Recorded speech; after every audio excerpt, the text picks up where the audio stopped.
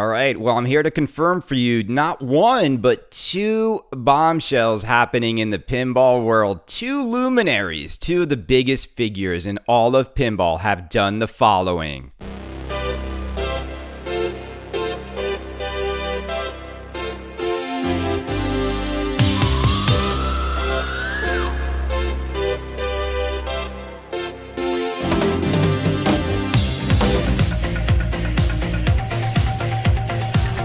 All right, welcome to episode 603 of Canada's Pinball Podcast, your favorite pinball podcast. Get your Twippy votes ready, people. So I have confirmation that Lyman Sheets is no longer at Stern Pinball. Not only that, he has not been at Stern Pinball for the last 8 to 9 months, people. And this has been a dirty little secret in the pinball world that other people knew about and nobody shared with you. So I'm here to tell you he is no longer at Stern Pinball. Now, here's where it gets interesting and the pieces of the puzzle line up so nicely. So ask yourself, which game is about to come out? Which game really needs a code update? Which game have you been waiting a really long time on? Which coder takes a really long time before he's finished and polished a game? So if you're wondering why Cactus Canyon Remake has taken so damn long, and you're waiting to see if Cactus Canyon is going to be a game you're going to want because you know it's got all the toys, you know it's going to have the most impressive topper, you know the game is going to be loaded, but what if Cactus Canyon Remake has a guy named Lyman Sheets doing the code update on it? Oh, and that would have been a beautiful what if, right? Everybody would love Lyman Sheets to do Cactus Canyon Remake code updates. So here's the thing. I did this podcast. I put it up, and I got hit up by my friend over at Chicago Gaming Company, Ryan White, and he said, this is not accurate. I wish I had Lyman Sheets on board, but can you please retract that statement? And so I'm here to do an updated show and to tell you that I'm hearing from CGC that Lyman Sheets is not on board. But here's the big but, and I did this great 10-minute explanation about why I think Lyman Sheets is the greatest coder in the history of pinball, and I think him joining CGC would be an incredible move for both parties involved.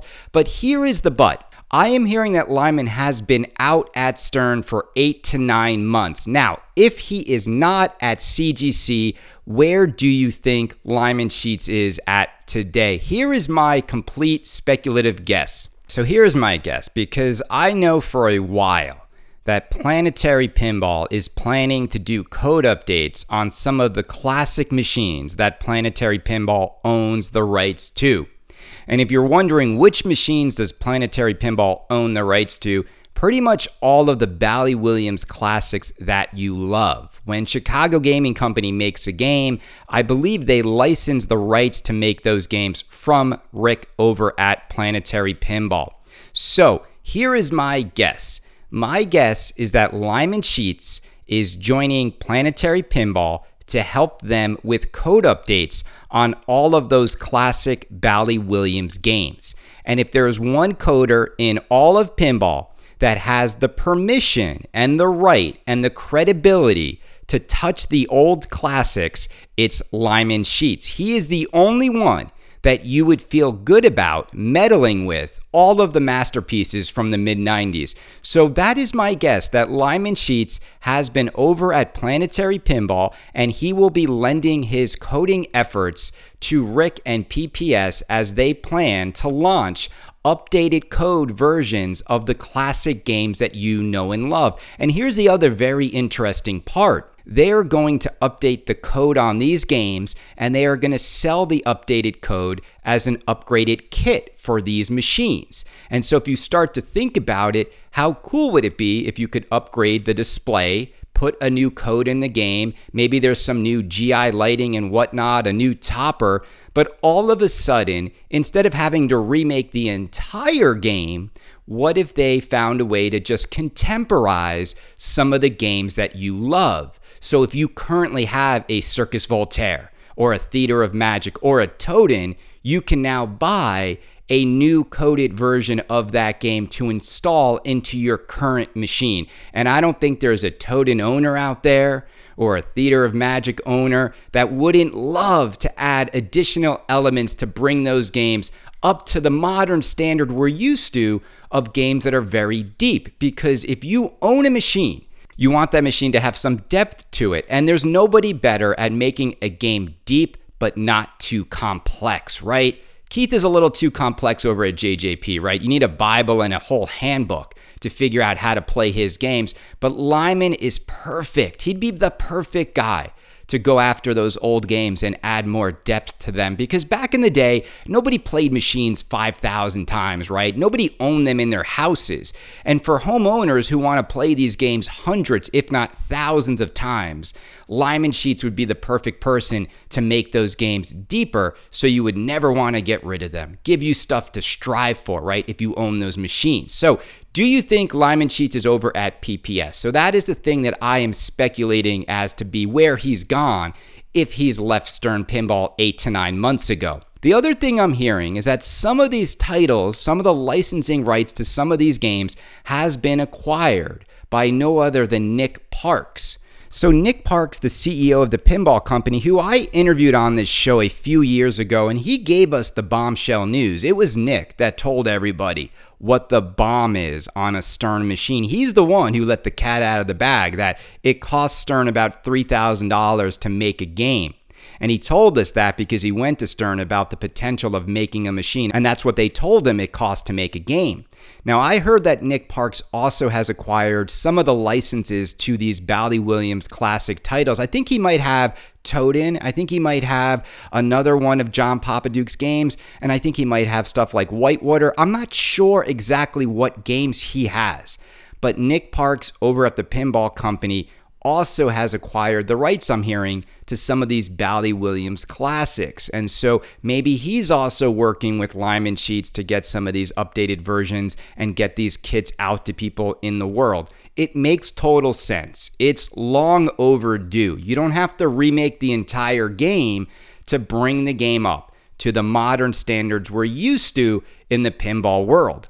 Because the marketplace has shifted and collectors want games that they want to hold on to forever. And let's face it, they did not code these games back in the mid-90s to be inside people's homes. They just didn't. And a lot of these games could have some more in them that would create even more magical pinball moments. And again, I think only Lyman Sheets could take these great classics and make them even better masterpieces, right? If I were to say to you, who would you let add additional code to Medieval Madness or Attack from Mars or Toadin or Circus Voltaire or Indiana Jones? Who's the guy that you would let touch those classics? Now, some of you out there might say, don't touch them at all. But if there's one person who knows how to do it and do it right and has never failed at making a game incredible, it's Lyman Sheets. So we'll see if any of this comes true. Now I'm going to air for you what I recorded earlier today, which is the other major rumor that is happening in the pinball world, which I'm also hearing is confirmed, and we're going to hear about it on Monday. So we'll find out in a couple days.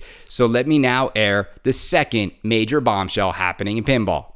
All right, so what's the other big bombshell happening in the world? Canada in Ireland. You're waking up to this, people, because it's 9 a.m. here, which means it's 4 a.m. in New York City, and you're not ready for Canada to be 5 hours ahead of the news. Okay, so here we go. The other major bombshell happening in pinball. And this is the crazy part, because I got the last name sent to me, and then I got the company he's starting out on Monday. But I'm going to assume it is no other than the man I've been ragging on for not putting a lot into his games, a man I've ragged on for ruining Star Wars and Game of Thrones and Led Zeppelin, a man who can't seem to get enough money to put enough magic into his games. The last time they gave this man some real money to work with, He knocked it out of the park with a game you know as AC/DC. If you don't know the story behind AC/DC, it happened after Jack Guarnieri showed Wizard of Oz. And Steve Ritchie went back to Stern and said, let me show what I can do. And they let him show the world what he could do. And he came back with AC/DC. And that's why Gary loosened the purse strings for just one game for him. And look what happened. And so I'm hearing that no other than Mr. Steve Ritchie is also jumping from Stern Pinball. Now, again, I got Ritchie sent to me. It didn't say Steve or Mark, but I have to assume that this is Steve Ritchie who is leaving Stern Pinball. The king. The king wants to get his throne back. The king wants to show the world he's got one more, maybe more than one, but one more big thing in him.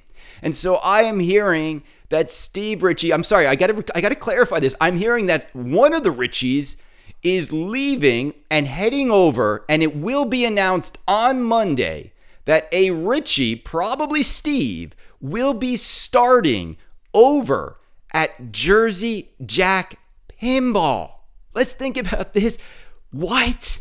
How is anyone going over to Jersey Jack Pinball right now? Like, what's the schedule like, right? They've got Toy Story next. They've got to build all these Guns N' Roses. But if there is a place you want to go to get a high bomb, to be able to put as much as you want into your machine, no one would argue that the home for you would be Jersey Jack Pinball. So I expect to hear on Monday that a Ritchie, probably Steve, will start working at Jersey Jack Pinball on Monday. Now, the sad news is when Jersey Jack announces this, all of the commentary is going to be, well, are you going to fix the playfields? Are you going to fix the playfield? Like, nothing they say now is going to avoid that topic. They need to get in front of that topic, because I don't care if Steve Ritchie's making games over there or Pat Lawler or Eric Minier. No one cares anymore. Jersey Jack, we want to know, when are you going to fix the quality? Do you think hiring Steve Ritchie or Mark Ritchie is going to improve the playfield quality? No, that's not the major announcement people want to hear over at Jersey Jack Pinball. So let's talk about this. If Steve Ritchie, the king, is leaving Stern Pinball for Jersey Jack Pinball, what does that mean? And will we see anything anytime soon? You know, when I look at this news and I look at Steve leaving, clearly he was probably a little bit upset about the reaction from Led Zeppelin, and he's probably heard all the arrows and criticisms about his recent titles. So it makes sense to go over there. And obviously the Abbas family has some good coin. They've got some money. They've got some opportunity to get some new people in there. But my thing is this, is Jersey Jack's pinball problem right now is not a design problem, right? You've got Eric Minier and you've got Pat Lawler. Their problem is manufacturing. They can't get games out the door. They don't have two lines. And so it's a really interesting move, because if Steve Ritchie joins JJP, what year do you think we'll finally get anything he works on out the door, right? It's not going to be this year. It's not going to be next year. It'll probably be 3 years from now before anything Steve Ritchie touches sees the light of day. Because of manufacturing, right? If Jersey Jack Pinball had 2 to 3 lines and they could actually get games out the door, and we saw a lot more progress in that area, then it would be different. But my concern for Jersey Jack Pinball is that. The other thing is this, is Eric Minier's been done with Guns N' Roses for a while. Then Pat Lawler is working on Toy Story forever and a day, and you have to assume that Eric Minier was next in line to get a game out the door, not Mr. Steve Ritchie. So then the question becomes, is Eric staying put? Or maybe is Eric thinking about going somewhere else? And if Eric is staying put and working on the next game, then that means, is his game going to have to go after Ritchie's or before, right? There's going to be some politics here, because you've got some big juggernauts who are basically the old kings and curmudgeons of pinball in Pat Lawler and Steve Ritchie, or maybe Mark Ritchie. I'm just putting it out there because I only got the last name. But you see what I'm saying? I think there's going to be a lot of politics, because 3 major designers over at Jersey Jack Pinball, there's no way to skin it. It's way too many cooks in the kitchen. See, what I think would happen was this. I think he was just fed up being at Stern, and he just just wants to go somewhere else, and he's going somewhere else. But I just think there's going to be such a backlog in games to be made. And I think Jersey Jack Pinball just doesn't have efficiencies. So dropping a new designer into the Jersey Jack system is not a solution, because I look at this like both Pat Lawler and Steve Ritchie should probably retire. That's my point of view on both of them. I think they both should probably retire. And I think if there was anyone Jersey Jack Pinball should go grab from Stern Pinball, it's Keith Elwin. Now, if you had Eric and Elwin in the same company, then we're talking 1-2 knockout punches every single time. Jersey Jack Pinball should have 2 lines, those 2 guys in-house, and they would be crushing it. But they're never going to get there. They're never going to get there. And that's my thing, is like, it seems like a huge move when you think about it, right? But then you got to realize that a designer is at the mercy of the manufacturing wing of the company. I mean, look at Deep Root Pinball. Look no further than Deep Root, right? All they did was design stuff for years. They had no manufacturing lined up. So it doesn't matter how many games Jersey Jack Pinball can design. The question is, how many games can they make? How many lines can they put out there in the world every year? And they've shown us in the entire history of the company, they have been unable to be efficient with manufacturing, and they've also struggled. They've absolutely struggled to get the quality to where it needs to be. Again, this news is going to hit. Jersey Jack's going to be mad that Canada spoiled the news. And Jersey Jack's going to be upset that Canada's putting this in the context of where their real problems lie. Hiring a new designer is not a solution Jersey Jack needs. Jersey Jack needs production to ramp up, and they need their quality to ramp up, and they need their customer service to be improved upon. And they're going to learn a lesson when they reveal this news, right? They're going to learn a lesson in marketing and communications, which is what I do for a living. If you don't put out the fire that is happening, nobody cares about your other big news. Major billion-dollar companies deal with this all the time. You have to solve the real problem of today before you announce your solutions for tomorrow, Jersey Jack. You don't get it yet. You're still not talking about quality issues. You're still not talking about the playfields, unless Mr. Ritchie has figured out a miracle clear coat system that will never chip, pull, or crack. Then this news, while exciting, is not going to make everybody be like, Jersey Jack Pinball has turned a corner. Because again, it's like they're looking back. But look, Steve Ritchie is a great designer. Don't get me wrong. And I think the king has been hamstrung over at Stern for a very long time. They've been handing him their best IP, but they've handed him the best IP with a very low bomb. The more expensive the IP, the less money he got to put into the games, and it showed. And the feedback on his games has been pretty brutal.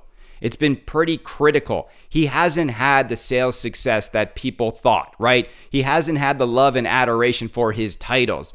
And it hurts. It hurts when you design Star Wars or Game of Thrones, right? When Game of Thrones came out, remember everyone was like, this is the most hideous looking game ever. And all of that criticism, game after game after game, and then ultimately the most celebrated thing that's happened on a Steve Ritchie game over the last 4 games.